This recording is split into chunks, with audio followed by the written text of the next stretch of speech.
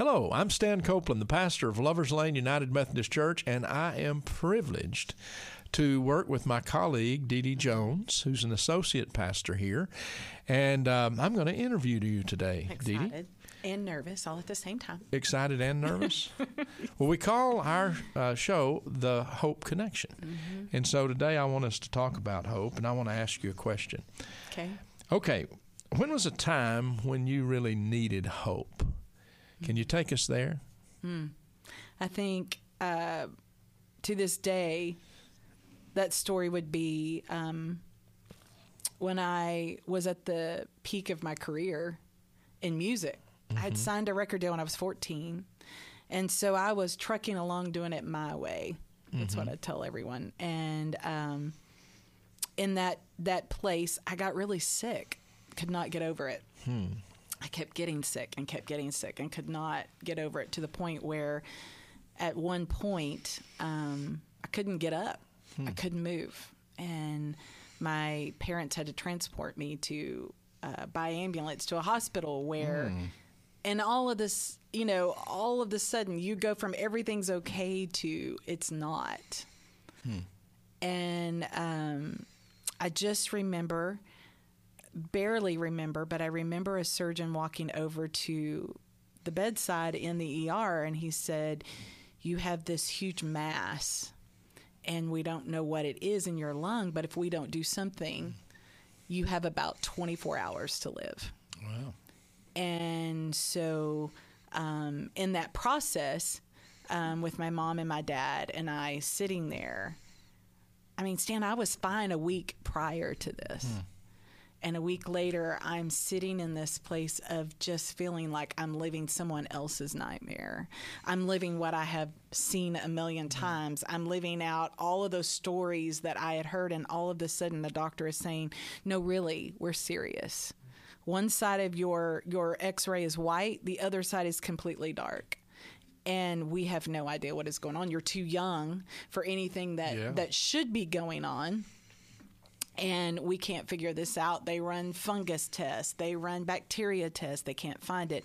They do anastomosis, is how they said it, where they put a needle in and they drain the lung. And I look down and they drain about 16 ounces of fluid off my lung. That's just infection, but it's not enough. And the doctor said, "Here is what is happening in your life, is you are suffocating from the inside out, literally.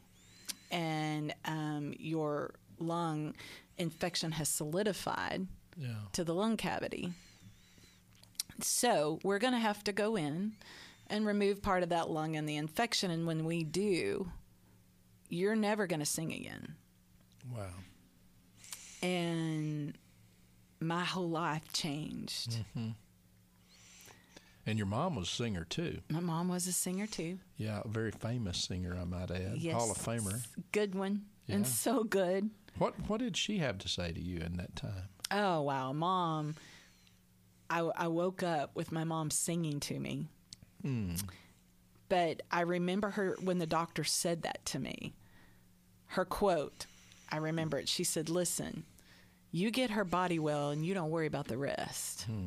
We're going to pray, and we know that God has got this." And I'm like, I just looked at her. I remember thinking, oh, goodness. But he was the sweetest doctor. But she wasn't letting up. And every day that I was in that hospital room, she was on her knees, right up against a chair praying. And my dad would sit on the other side of me, and he would just keep his arm right there on my shoulder. And he would just pat me and pray. And sometimes I'd look down, and big old tears would come down Dad's face. Yeah. And I really didn't know what was going to happen. And the only thing I had was hope. I felt like I didn't have anything else, because everything that I had worked for, I knew since I was 2 years old I was going to be a singer. And I knew somehow I was going to do it for Jesus, and I didn't know what that would mean. And now all of a sudden, I don't have that anymore. I didn't know anything else but to prepare my life to do that. Yeah. And now I have to think that this is over. What do I do with that? So the only thing I'm holding on to is hope. Yeah. Back years ago, decades ago, there was a bumper sticker. I remember it from my youth, actually. It said, "I found it." And it was a Christian bumper sticker. It was promoting that you had, found God, and that had been a change in your life, and you depict that change by putting a bumper sticker on your car.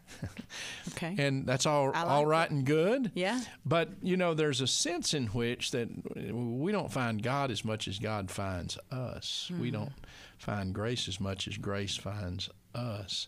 I'd even say we don't find hope as much as hope finds us. And then we're aware that it's not all about our action or our finding or our hoping, but it's about God's action of God finding and God basically revealing the goodness of hope to us. Can you relate to that in your story about what it felt like for God to or for hope to find you? Absolutely. I think in that moment I realized, and I had read it, but I had never experienced it, is knowing that God is constantly pursuing us. Yeah. And that's how that hope finds us, is that God doesn't let go of us. And I think in those moments of darkness or whatever we're experiencing, I think we have to go find something in order for this to be okay, whatever this is. And we discover we don't have to do anything because God is constantly pursuing, running after us. Right. And when I realized that, that's how I found that hope. Yeah, we can be flat on our backs and not have an answer, not know where to turn. Right. That's right. And like your mom was saying, she was asking that doctor to do what he could, his part, and that y'all were going to trust God for the rest and put your hope in God and what God would reveal and what God would do in that situation. Mm-hmm. And it's one of those things where I will say that hope didn't just happen for me in that moment. I even remember the night before surgery, because nothing was working, so they finally said, okay, we're going to have to go in and we're going to have to remove this. And I remember laying there the night before, and my mom and my dad were sitting right there, and we had the best night. We were laughing. We were telling stories. We were remembering funny jokes. We were talking about the goodness and how we had seen God. And I even remember the nurse had given me sleeping pills to let me, get me to sleep, right, so I'd be ready early morning surgery, and it wasn't working because I was not excited or nervous, but because I was at peace. Yeah, that's neat. I was at peace, and I was just like, I'm really okay. And I looked at him and I said, I'm not anxious. I'm really, really okay. And he's like, well, but you still need rest. So if you don't get to sleep, I'm going to come back in here. And I said, okay. And that's the last thing I really remember until I woke up after surgery. Do you remember the first time you sang after the surgery?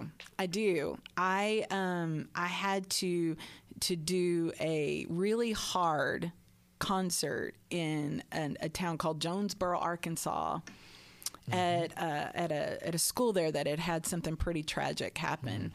And my dad had to drive me because I couldn't get on a plane yet because it was lung surgery. So my dad drove me up there, and I had to do it.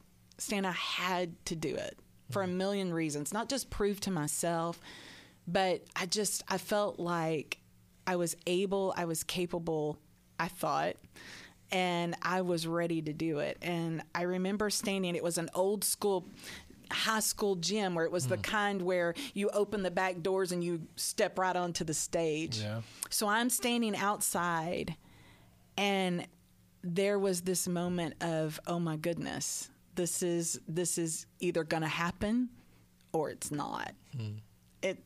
I didn't know what to expect. And I walked out onto the platform and I did it. It wasn't my best, but I did it. Yeah. And I proved that the doctors were wrong. And there was something in that was, life-changing for me, because then literally a month later, I remember walking into my surgeon's office, And while I'm waiting on the surgeon to come into the room, 2 nurses walk in. And one of the nurses has tears in her eyes. And, of course, my immediate thought is, are you okay? And she said, I was your OR nurse. And she said, I didn't know if you were going to make it, and I just had to come see for myself. Wow. And she said, in seeing you where you are, she said, I know that God has done something. She didn't even know what to say to me. And I think even in that moment, I didn't realize how sick I was until that happened. Was there a song that just had a new meaning to you, that touched you in a new way after you had that ordeal? Absolutely. There was 2 of them. Yeah. One of them was Great is Thy Faithfulness, which has always been, like, I always call that my song. Right. But it was elevated for me. Mm-hmm. And then, interestingly enough, it was also I Surrender All. And I told Mom, I said, when I get out, I'm going to sing that song. Like I've never sung that song before. And when I woke up from surgery, my mom was singing that song to me. That was what she was singing. That's what she was singing to me, all to Jesus. Yeah. You know, I surrender. And I think from that point, there's something that happens when we know how to say the words. We've studied the words. We know the scripture. We know that it works out great for everyone else, and then sometimes not so great for everyone else. But when you experience it, it changes you. And it even changes in how you experience and see hope. Yeah. You know, there's something about when we go through those real trying times, those times of suffering, and we do surrender all. We just say, you know, this is beyond me, Lord, and I need your help. There's something about that suffering and that surrender that opens us up to a redemption and a real healing, like we may have never experienced before. And I think it's interesting because that hope has carried on for me all these years later because of that. Yeah. And, you know, even in coming to Lovers Lane and the call that God would begin to work and continue. And it's funny because right before my mom passed away, we talked about that whole time of being in the hospital, because it was a journey. And I'll never forget, I said, but, you know, Mom, I said, that hope has never let go. And that peace has never let go from that moment of laying there. Right. And I said, and I'm heading in a new direction. She's like, oh no, that's always been the direction. It was just time for you to acknowledge it. Yeah. And so going into, you know, pastoral ministry and having the opportunity to work here at Lovers Lane, that hope has continued on for me. Yeah. You know, I've said this to so many people before. When we got you to be our worship leader and singer, we knew we were getting a pro. We really did. There wasn't any question about whether you could lead us in that capacity in worship. I also knew that you could preach. Anybody who could command the stage like you did and had the depth of theology that you had, I knew you could preach. But I think perhaps the greatest gift that you have that empowers all of that is the gift that you have as a pastor. And there's no question in my mind that pastors who are pastors have experienced a kind of suffering and been blessed by hope that empowers that aspect of your ministry. And in hearing your story, I think, well, that's it. You know, that's why DeDe is such a powerful pastor, is because she's been in a place where she's needed that ministry. And you have seen God in a way that He's constantly pursuing you. Yeah. You know, we say it, but and you've experienced it too. We say it, but we can say it in a way that we know it's not fiction. Yeah. This has been our reality. Right. You know, and our reality is that God has shown up. Yeah. And it's funny because one of the stories that I would constantly think about when I was laying there is Shadrach, Meshach, and Abednego.